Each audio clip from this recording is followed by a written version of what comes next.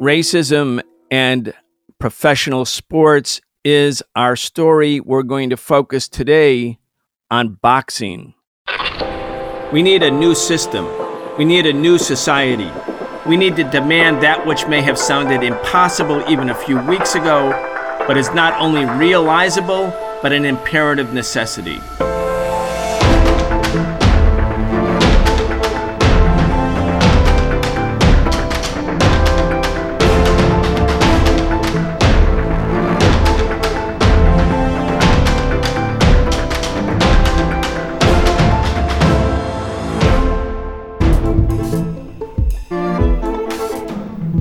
The history of boxing involves some of the most important themes in the broader history of the United States: racism, political activism, class, and more. But the true story of this extremely popular sport remains largely hidden from the general public. Welcome to this week's episode of The Real Story on the Socialist Program, where we go beyond the superficial to understand the social and political struggles dominating the world today. I'm your host, Brian Becker. Today we'll be talking to Dr. Gerald Horne. Dr. Horne holds the Moores Professorship of History and African American Studies at the University of Houston. He's the author of many, many books. His most recent book, The Bittersweet Science Racism, Racketeering, and the Political Economy of Boxing, is the focus of today's episode. Dr. Horne, welcome back. Thank you for inviting me. Thank you for joining us. For so many people, boxing is a popular sport. Of course, in the 1960s, with the ascension of Muhammad Ali, boxing went into a whole other realm of popular culture. And of course, as the 60s evolved and Ali played such a central role in it, boxing became not only important as a sport, it became important or reinforced or reaffirmed its importance culturally and also politically. But before we start our interview, I'd like to just ask you about why you decided to write this book about boxing. Your recent books, and we've interviewed you about many of them: The Counter-Revolution of 1776, The Apocalypse of Settler Colonialism, The Dawning of the Apocalypse. These were important books about the origin of the United States and went straight at the creation myths that are promoted by the dominant narrative, the ruling class narrative, about the formation of this country and this government. But your last two books, interestingly, one, Jazz and Justice, The Political Economy of the Music, and now The Bittersweet Science, Racism, Racketeering, and the Political Economy of Boxing. A bit of a change. What's your thinking? What led you to these new books? Well, with regard to the music book, I come from a musical family. My younger brother is a well-known jazz guitarist, and I grew up with the music almost from the time I came out of the womb. I was listening to this music, and I still do. Basically, not every waking minute, but certainly quite a bit. And so I'd always been intrigued by the music, and that's what led to that project. Now, with regard to the project at hand on boxing, I have to confess that for the longest, my habit has been to read the sports pages immediately after waking up. And I think I got into that habit because in St. Louis, my hometown, which, by the way, has been a hotbed of both boxing and sports and the music itself, I was a child laborer. I do not recommend child labor, but I was a child laborer selling the St. Louis Post-Dispatch, the mainstream newspaper on the streets of St. Louis. And as I was selling this newspaper, I got in the habit of reading this newspaper, and I began, of course, to read the sports pages. And as noted, St. Louis has produced a panoply of great boxers. I mean, think of Sonny Liston, for example, who figures in the book at hand, who fought then Cassius Clay a number of times in Miami, Florida, and Lewiston, Maine, in very controversial bouts. Think of Henry Armstrong, who was also in these pages, a man who held multiple boxing titles. So I had a long-term interest in boxing, and fortunately, I was in the position to do research and write this book. Did you consider yourself a boxing fan? Oh, sure. Not only that, but like many youth in St. Louis, I even entered the ring a couple of times. How'd you do? Although getting hit upside my head drove me out of the ring. Yeah, my father was an amateur boxer, and his career ended ignominiously in a 4-hour surgery on his face. Oh my God!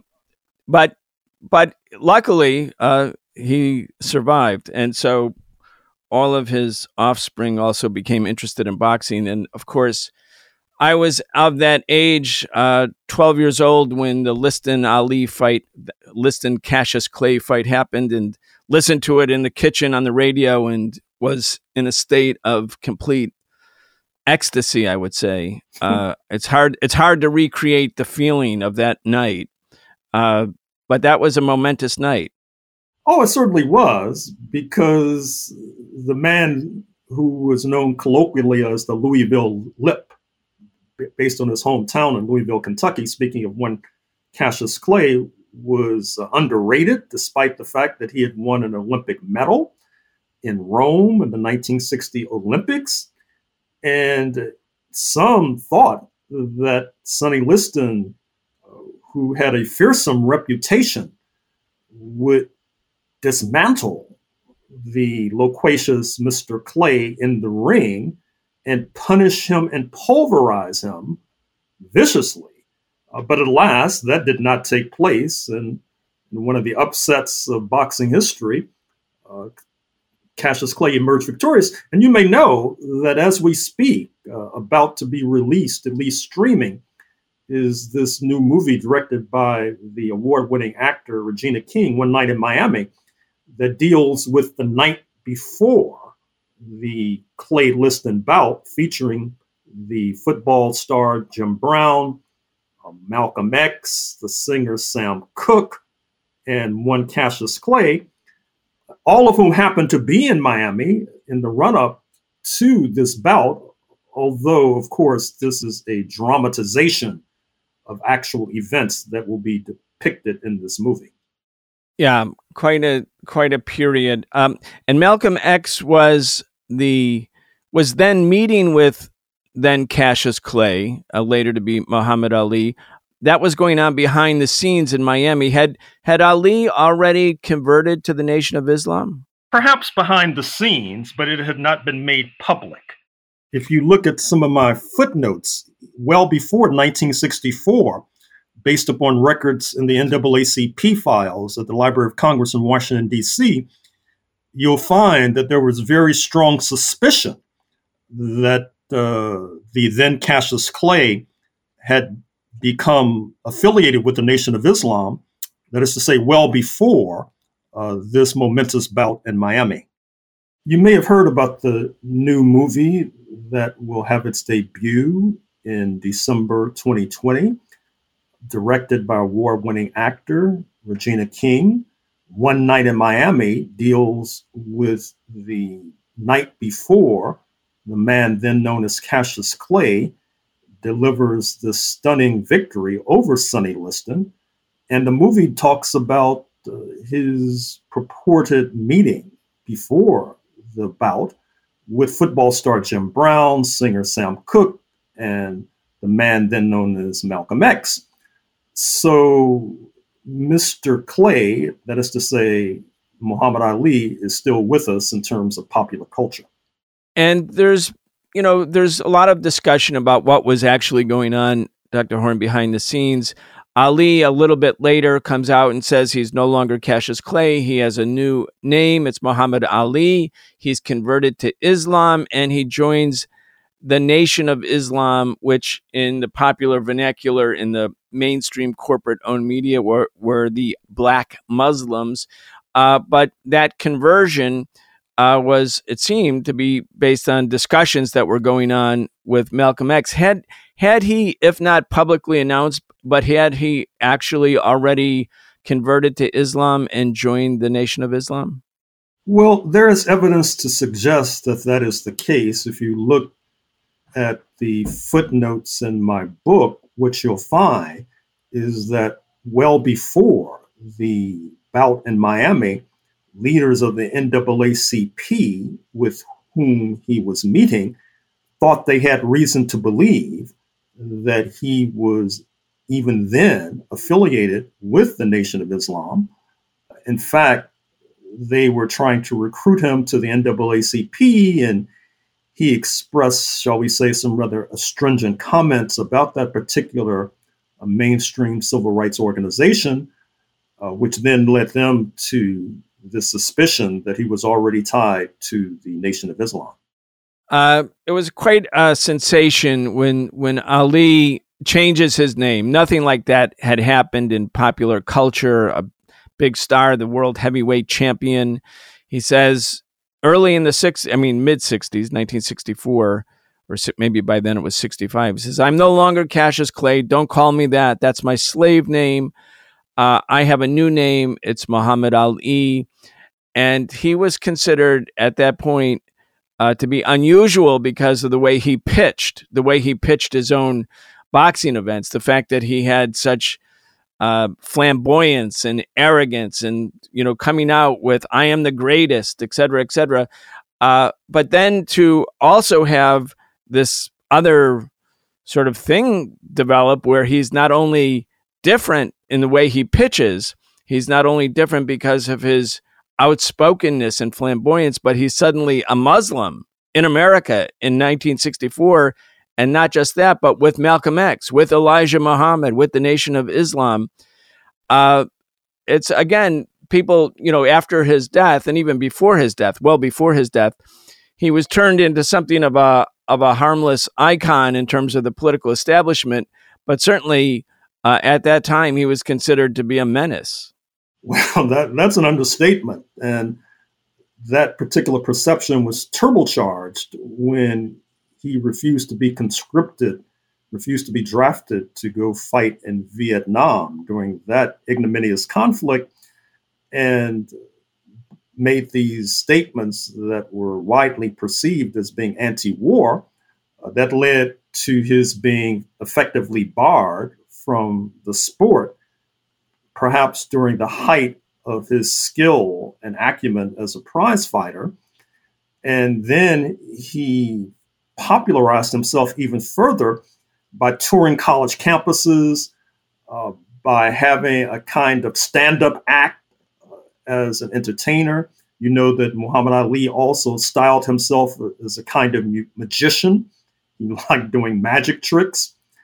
And that helped to keep his head above water financially until the U.S. Supreme Court made a decision that allowed him to return to the ring, although fight fans are left to speculate as to what he could have accomplished if he had not been barred from fighting for that lengthy period of time because of his anti-war stance. Yeah, he was 25 years old. He was the undefeated champion of the world when he refused to step forward at his draft conscription event in Houston, Texas. He was stripped of his crown. I was looking at the New York Times from that period. Here's the headline: Clay refuses army oath. Now, even the military, when they called him to step forward, called him Muhammad Ali. But the New York Times: Clay refuses army oath, stripped of boxing crown. Now, that meant that his title was taken away, even though no one defeated him. And his title was taken away, and he was barred from fighting for the next 3 years. So these would have been his prime years, 25 to 28. Again, he was stripped of his boxing crown, Dr. Horne, before he had a trial. There's the presumption of innocence until proven guilty. I also had a personal connection to that because I was a sophomore in high school, or maybe a freshman in 1967, and we had a high school radio station, WIRQ, a 10-watt radio station, and I had a program, and I wrote an editorial that said, you can't take his job away before the trial. You can't strip him of his crown. That's unconstitutional. And of course, I had a big fight with the faculty advisor who said, no, this crap's not going on my radio station. And so I got in a fight with him. I actually was suspended from school. But that's what they did to Ali. They took his crown away and deprived him of his right to live even before the trial. Well, it reflects part of the contradiction of the United States of America. On the one hand, the ruling elite and their acolytes like to trumpet far and wide this idea that this is the citadel of free speech, the marketplace of ideas, and all that. But once you take that particular point of view seriously, you wind up being penalized and pulverized like Muhammad Ali was. And speaking of Muhammad Ali, I don't think it has been sufficiently recognized that converting to Islam really touched a sensitive nerve in terms of the political psychology of the United States as a whole, which of course styles itself, at least many, styles the United States as a kind of Christian country. Not only that, but there have been these long-term tensions between not only Christians and Jewish people and Protestants and Catholics, but particularly between Christians and Muslims.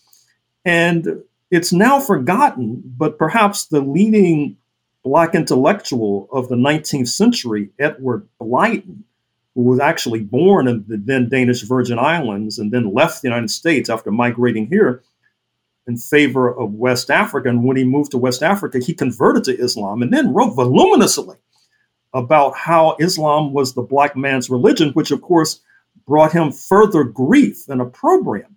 So when Muhammad Ali not only decides not to go into the US military, but at the same time talks about being a Muslim, not only that, but as you suggested, being part of the Nation of Islam, which was seen not just as a branch of Islam, but seen as a politically subversive organization, he was touching multiple sensitive nerves.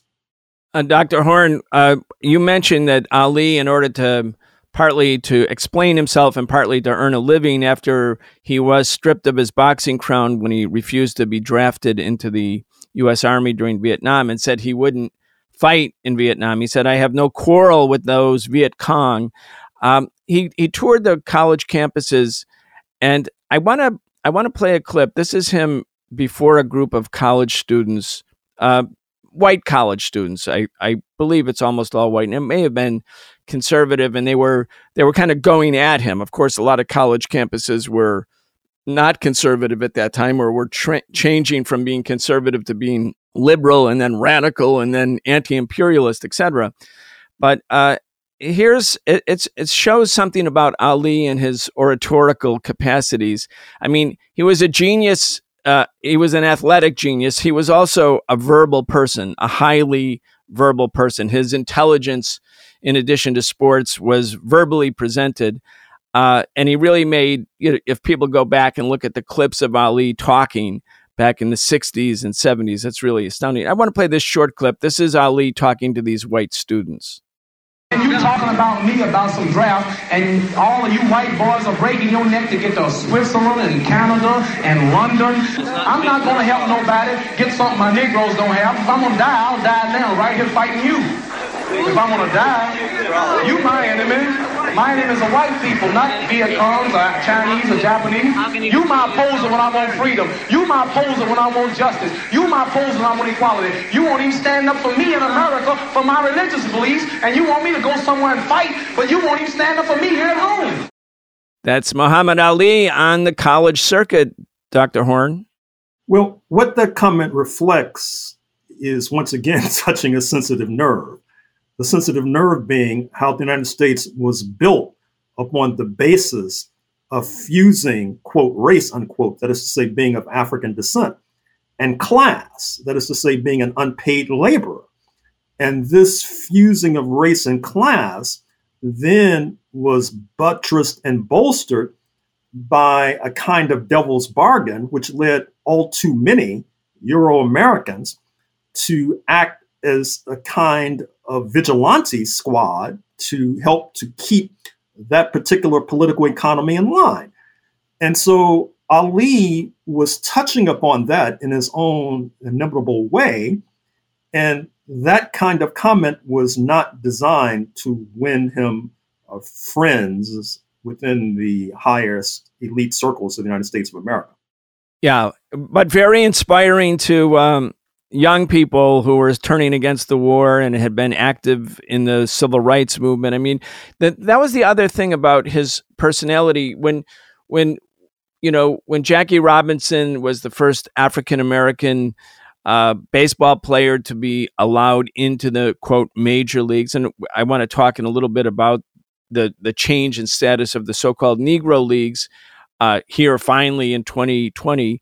But when Jackie Robinson came into baseball, the whole sort of demand on him was that he not respond, he not be reactive to all of the racism, all of the taunting, all of the things that it would expect, in which Jackie Robinson and all of the other black athletes who came into either the NBA or the NFL or Major League Baseball, all of those sports have been segregated sports, whites only sports.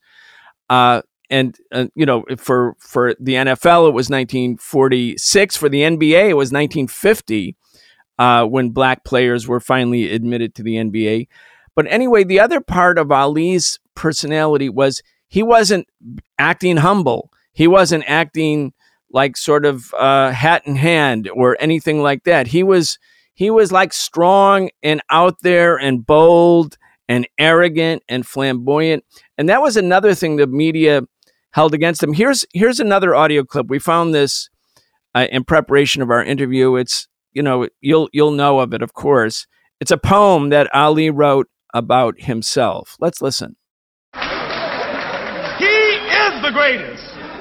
Yes, I'm the man this poem is about. I'll be champ of the world. There isn't a doubt. Here I predict Mr. Liston's dismemberment. I'll hit him so hard, he'll wonder where October and November went.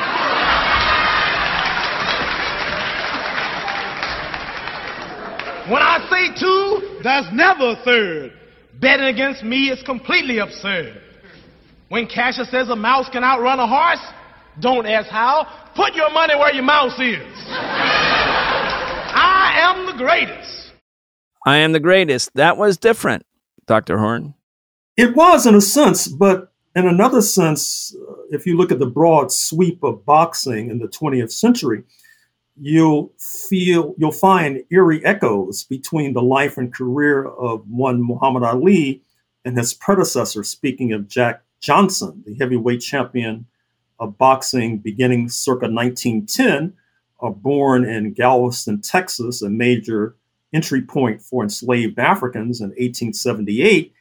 And Jack Johnson was similarly flamboyant during a much more difficult era of terror and lynching and Jim Crow, which then leads to this attempt to find a so-called great white hope to put him in his place. And of course, that's represented in the movie of the same name, starring James Earl Jones as Jack Johnson.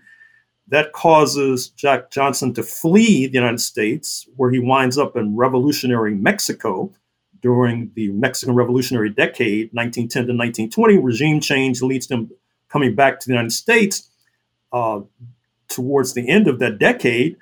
By then, of course, he's much more elderly, and his boxing career is generally over.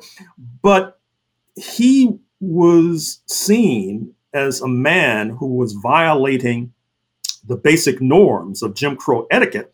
And so when you had the succeeding boxing champion, speaking of Joe Louis, he was advised in the 1930s and the 1940s during his reign as heavyweight champion to avoid emulating Jack Johnson, to not smile when he knocks out a white man in the ring. And by the way, these boxing champions, Johnson and Lewis, were being paid handsomely to beat white men into submission. Whereas if this were to happen on the streets or at the workplace, you could be subjected to a lynching. That was a contradiction that was difficult to resolve.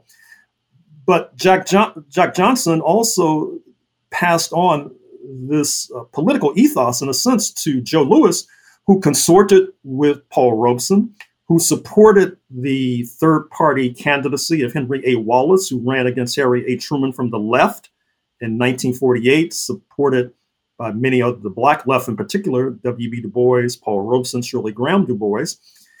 And this, too, did not win Joe Louis many fans and friends amongst the U.S. ruling elite because, of course, he was hounded and harassed after he retired by the Internal Revenue Service, forcing him to come out of retirement in order to try to earn money to pay off his IRS debts. And Muhammad Ali, when he comes along, in a certain sense, he was really just carrying the torch that had been passed from Jack Johnson to Joe Louis, then to Muhammad Ali. Dr. Horne, Jack Johnson was, it was such a big event for white supremacy in America that Jack Johnson became the heavyweight champion. And then he wouldn't, he couldn't get on the Titanic. You know, I think that's true. Like, talk about ironies. They wouldn't give him a ticket to get on the Titanic. And of course, the famous folk singer and blues singer Leadbelly referenced Jack Johnson's failure to get on the Titanic right before it sunk. Titanic, the lyrics go, Titanic, Jack Johnson want to get on board. Captain said, I ain't hauling no coal. Fare thee, Titanic, fare thee well. A celebration of the sinking of the Titanic in a way. But anyway, all of that was well known in Black America, but also Jack Johnson was a hated figure by, in white America, and certainly by those who had the greatest stake in maintaining all of the iconography of white supremacy. Well, and I think it's really important to recall Jack Johnson's internationalism. I think that is one of the most important aspects of his storied career. As noted, he was in strict solidarity with the Mexican Revolution. And in fact, it was a bilateral relationship because he was trying to establish in Mexico, just due south of Texas, a beachhead against Jim Crow. He was trying to attract Black Americans then fleeing the horror and terror of lynching across the border. And of course, there had been a long history in the 19th century of enslaved Africans fleeing Texas by the thousands to Mexico. And indeed, one of the reasons why Texas is part of the United States and not part of Mexico, where it was originally cited, was because of Mexico moving towards abolition of slavery and Stephen F. Austin, Sam Houston, and the other founders of the so-called Lone Star State not wanting to accede to this momentous decision. So once again, boxing has been more than a sport. It has been a vehicle for attacking injustice, attacking white supremacy.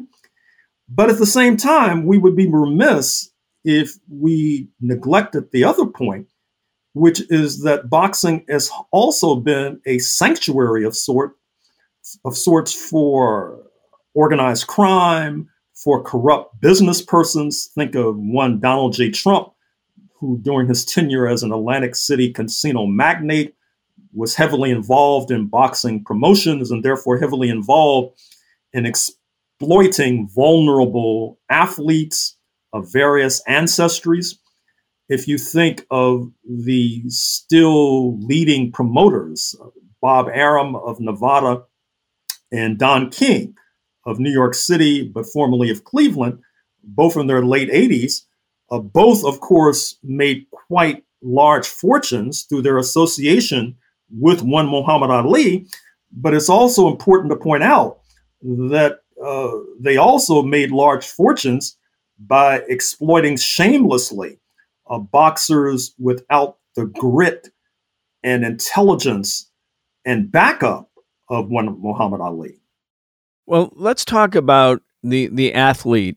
There's the sort of the popular mythology is the athletes are rich athletes, especially professional athletes, when they get into, especially nowadays, when they get into the NFL or the NBA, they get these gigantic salaries and they are rich. They are a privileged elite, not quite as rich as the billionaires who own the franchise and who actually do nothing except own the franchise. But the reality is that the athlete has been the victim of exploitation all the time and for so long. There may be some individuals who really end up doing well, or Muhammad Ali, for instance. Some people say he may have made $50 million in the last years of his life, and not just the last few years. I know he didn't have money. I had traveled with Ali for a couple of years. We were making a movie. I had helped organize a trip with him to Iraq right before the first Gulf War, and the government of Iraq actually exchanged or gave our delegation 19 American hostages as a way of, or 16 American hostages as a way of trying to sort of open up negotiations with the Bush administration to prevent a war. So I got to know him a little bit. I got to travel with him. I got to know his wife, and the man did not have money. He may have made $50 million, but the reason he was going this place or that place over the years is somebody was paying his air flight. It's not that he had lots and lots of savings. And then you think about other figures, even I'm talking about the big guys like Joe Frazier. You mentioned in the book, he died penniless. And here you have organized crime and just the dynamics of capitalism. And we focus on the individual boxer, especially the famous ones, but it is a system of systematic exploitation of the athlete. Well, that it is. I mean, there are countless numbers of boxers who have left the ring with brain damage, for example, who have wound up homeless, for example. This after making fortunes for those who were arranging their matches and bouts. In many ways, boxing is a metaphor for capitalism itself in terms of how it uses human beings as basically units of production and units to create wealth for the benefit of a tiny few. And then there are other examples as well that are worthy of mention. For example, in the book, I talk about Canada Lee. Now, your listeners may be familiar with him as an actor.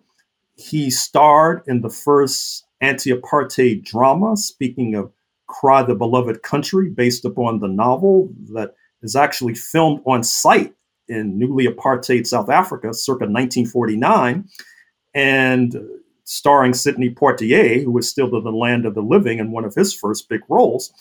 But before becoming an award-winning actor, Canada Lee had been a boxer in the 1930s.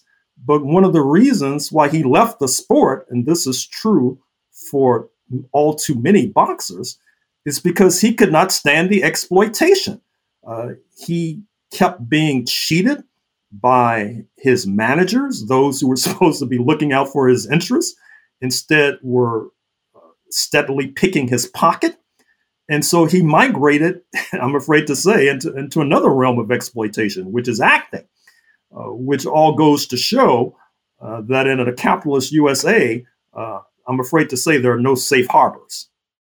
Gerald, the organized crime element of this is a big part of the story, as you pointing out, and no one who's involved in boxing can really escape it, especially the boxers. And then you have the government also working, as it has for a long time, working with organized crime. There's a lot of overlap there.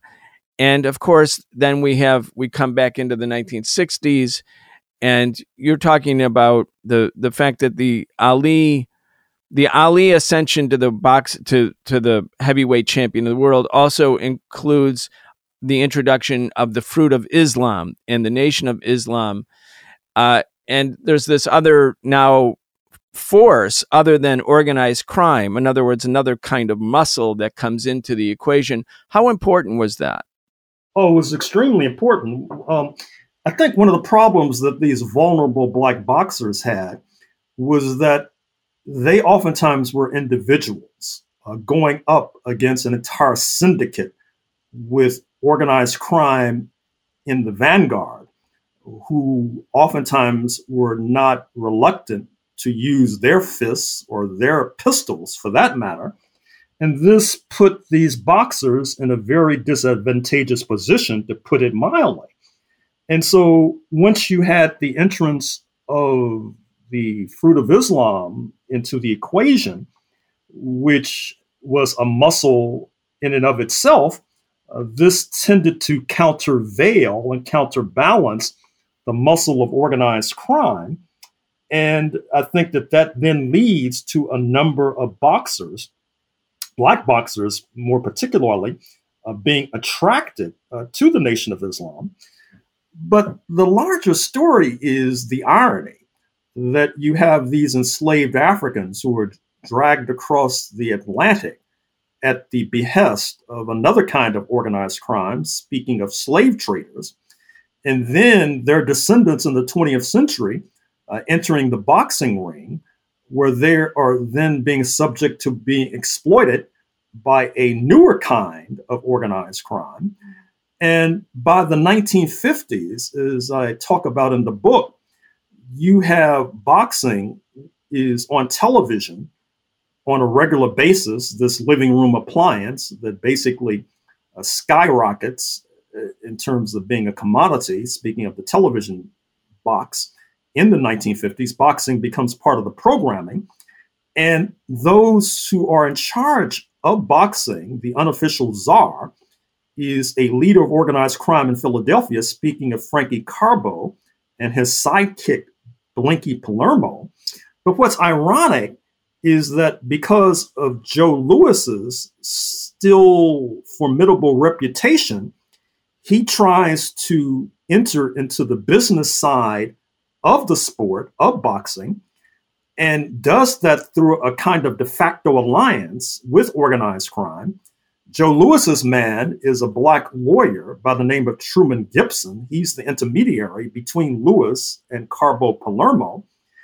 But what happens is an object lesson to many younger people in the Black community in particular, who oftentimes wonder why Black Americans have not been more successful in building businesses as opposed to just being exploited athletes, for example. And this episode involving Louis and Gibson on the one hand and Carbo Palermo on the other helps to illustrate why. Because if you build a business in the United States and you don't have links with the U.S. attorney or the district attorney, and your peers and or antagonists do, what happens is that the U.S. attorney or the district attorney then brings an indictment against you, which happens to Truman Gibson, and he barely escapes prison, but he's driven out of the sport, which then adds to the downward tailspin of the finances of one Joe Louis, where by the time he passes away, he's notoriously a greeter at Las Vegas casinos, not unlike a greeter at Walmart in 2020, 2021. Just to help the younger audience understand what that means, how big was Joe Louis when he was champion? Well, Joe Louis, along with Paul Robeson, may have been the best known Black Americans on planet Earth, perhaps even the best known U.S. nationals, given the popularity of boxing as a sport, which of course has a worldwide popularity. You might have seen the photos of one Nelson Mandela with boxing gloves on and basically showing his mettle as a fighter. Boxing, as you know, has produced a number of great African champions as well, including John Mugabe of Uganda, for example, or Azuma Nelson of Ghana, for example. And so Joe Louis was at the top of the pyramid. The heavyweight champion was oftentimes seen as the emperor of masculinity. And there hangs a tale because, on the one hand, because of slavery, you had this canard that Black men in particular were not real men because real men, quote, do not allow themselves to be enslaved, quote unquote. And this leads to this long-term attempt of Black men to show that they are real men, which then propels them into the boxing ring.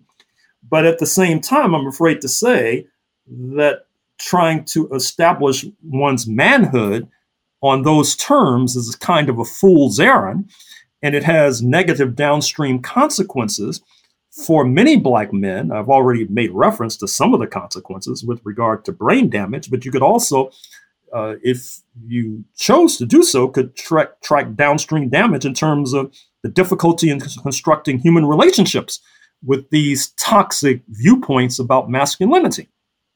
But what happens, as I point out in the book, is that this is baked into the cake of U.S. culture, because one of the many reasons why these Black American men have done so well in the sport of boxing is that if you go back to slavery, there was this sport for the entertainment of slave masters and their friends called the Battle Royal, where you would blindfold young Black men, put them into the ring, and have them go at each other, sometimes 7, 8, 9 in a ring, with the champion emerging from that battle royal and then getting various kinds of prizes.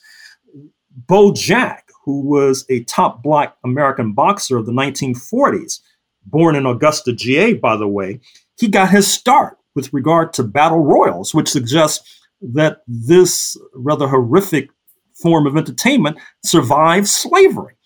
So this helped to create this culture of fighting back amongst Black men, which then translates oftentimes into ring champions.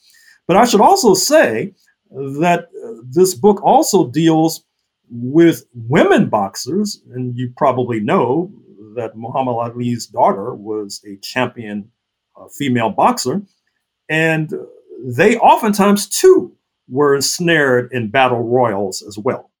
Gerald, I want to move on as we begin to wind down here, as time starts to run out. I mean, it's a fascinating discussion, and I really want all of the people listening to this to get this book.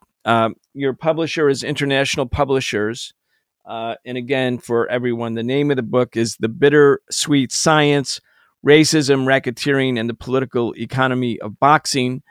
Again, boxing, a microcosm of capitalism and racism in capitalist America. But let's just talk for a moment about what's going on in sports, in professional sports, but also, briefly about college sports, where there's struggles to end the complete exploitation of college football players and college basketball players, and to allow these athletes who give everything to the team and to the school and their lives, and who are unpaid but the source of great profits. We want to talk about that. But in the last couple of weeks, finally in 2020, Major League Baseball has announced a change in the status of the so-called Negro Leagues, thus giving equality to the Negro Leagues in terms of baseball players who competed during parts of the 20th century who were excluded from Major League Baseball because they were Black. And, and it's going to have an impact on statistics. It's going to have an impact on how history is understood. For all of us who were growing up when Roger Maris hit 61 home runs and beat Babe Ruth's record of 60 home runs, it was always said there's going to be a little asterisk next to the Roger Maris, because unlike Babe Ruth, who only played 154 games, by the time Maris was playing right field for the Yankees, it was 162 games. So he had 8 more games to get that extra home run. But every statistic in Major League Baseball should have an asterisk on it, because until now, all of the Black players who were excluded from the major leagues And we know the names of Henry Aaron and Willie Mays, Satchel Paige, Luke Easter, others who finally were admitted into Major League Baseball sort of later. Well, not in the case of Willie Mays, he was still young, but for the others later in their careers. Anyway, I want to talk about that and why that's happened. First, let's have an audio clip. This is ABC News broadcast about the decision to include professional statistics from the Negro Leagues into the record books of Major League Baseball. Let's listen. Tonight, the move long overdue. The baseball record books about to be forever changed. Major League Baseball declaring that the Negro Leagues that operated between 1920 and 1948 will now be recognized as official major leagues. Their stats, their records, some 3,400 players will now join Major League Baseball's official record books. In addition, baseball legends including Jackie Robinson, Willie Mays, and Satchel Paige will all see their official records climb. Their Negro League stats will be added to their Major League ones. Gerald, there was a review of this exclusion back in 1968. Major League Baseball had a commission about it and decided not to include the Negro Leagues as equals in the Major League Baseball sort of universe. Anyway, this is the consequence of masses of people going into the streets in the last few months. That's why this happened. Well, undoubtedly, and it does not speak well for MLB, Major League Baseball, the major entity with regard to the sport, that it took so long for them to do the right thing.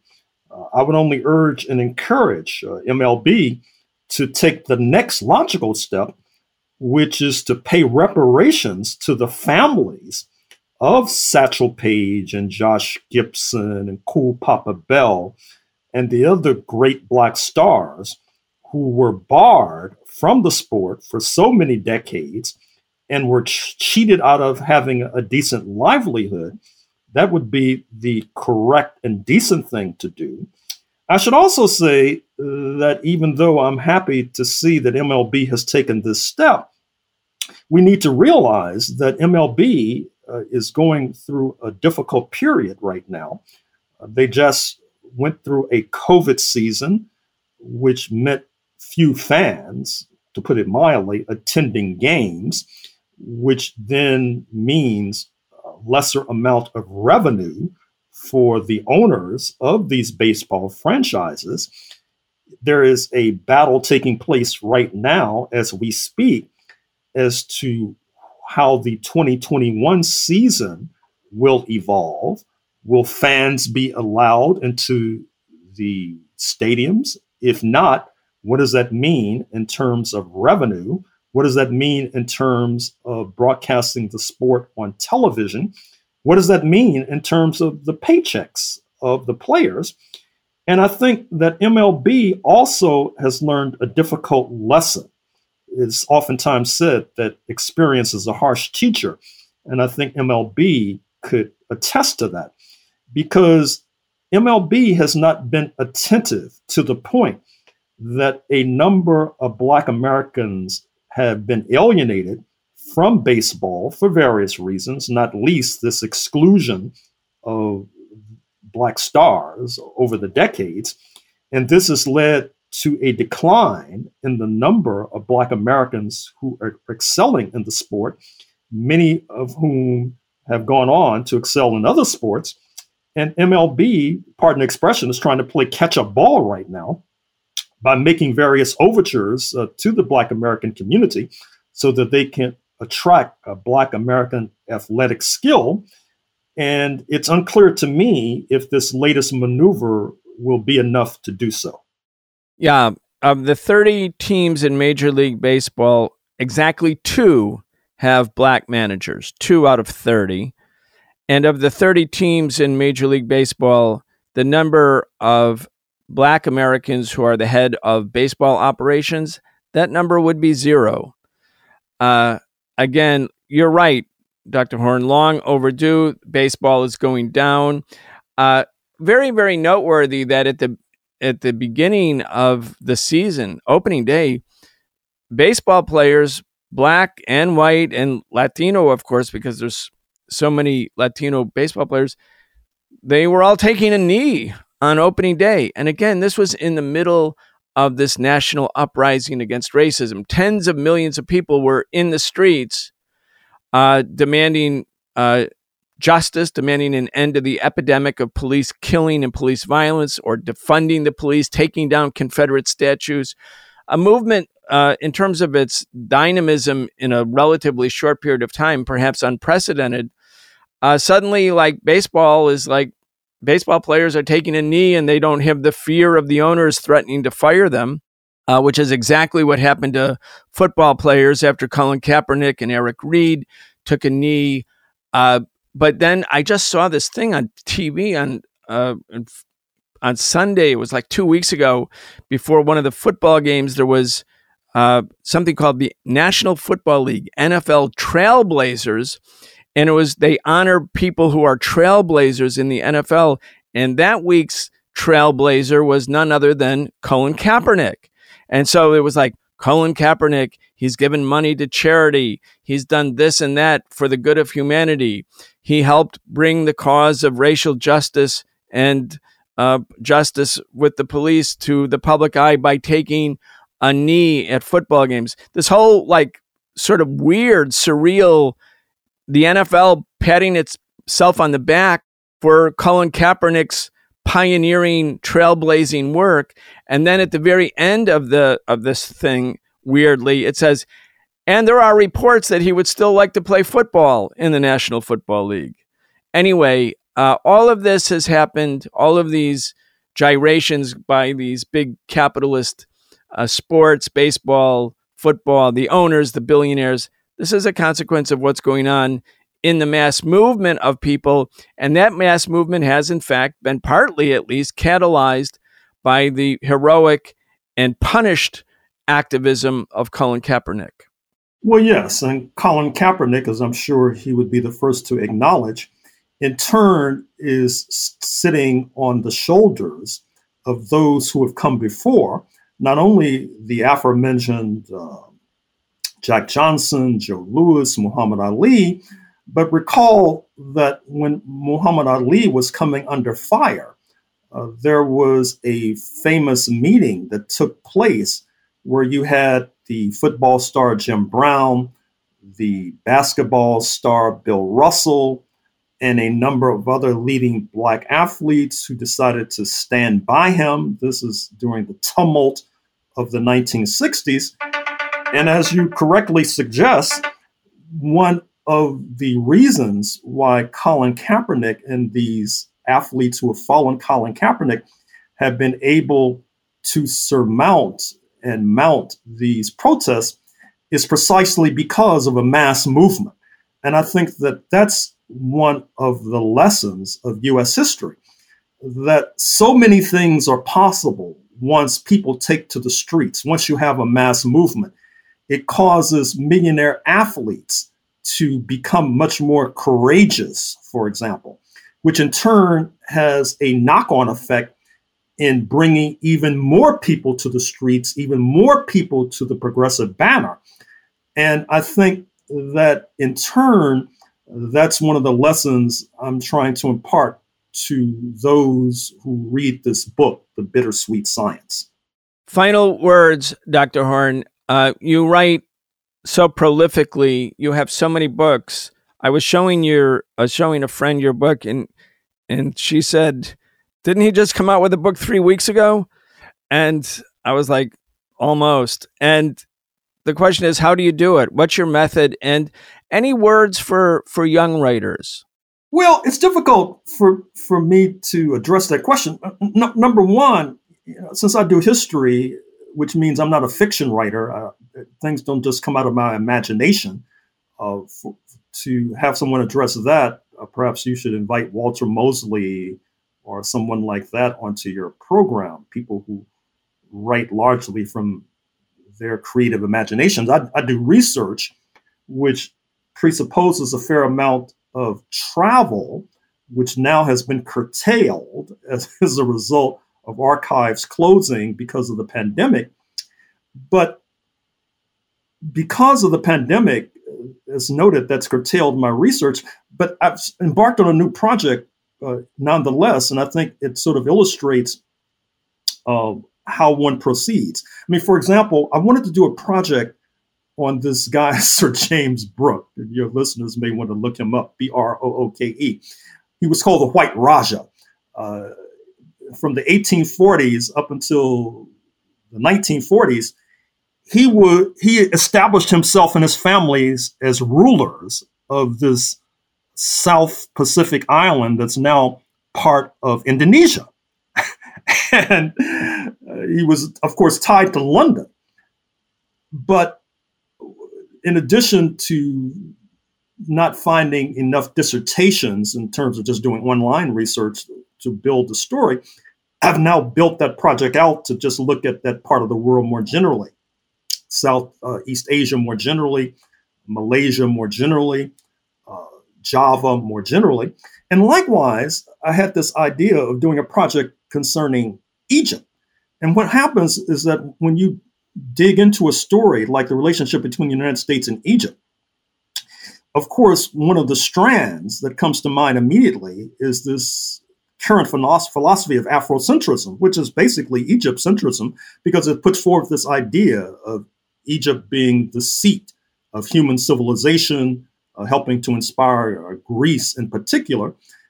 And what happens, of course, is that once I started digging into this subject, I started finding other strands that I was not familiar with. So I think that one of the lessons that I would leave with younger scholars is to be ambitious and intrepid. Do not be blocked by this idea that perhaps the subject is not worth pursuing, because you really don't know until you dig into it. And once you dig into it, you start finding all sorts of things. So at least that's been my experience with projects I've worked on.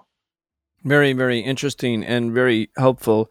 That was the voice of Dr. Gerald Horne. Dr. Horne holds the Moores Professorship of History and African American Studies at the University of Houston.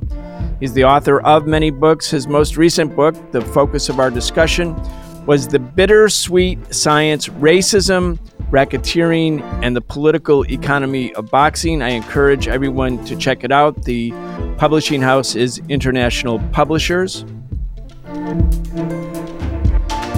You've been listening to The Socialist Program with Brian Becker, where we bring you news and views about the world for those who want to change it.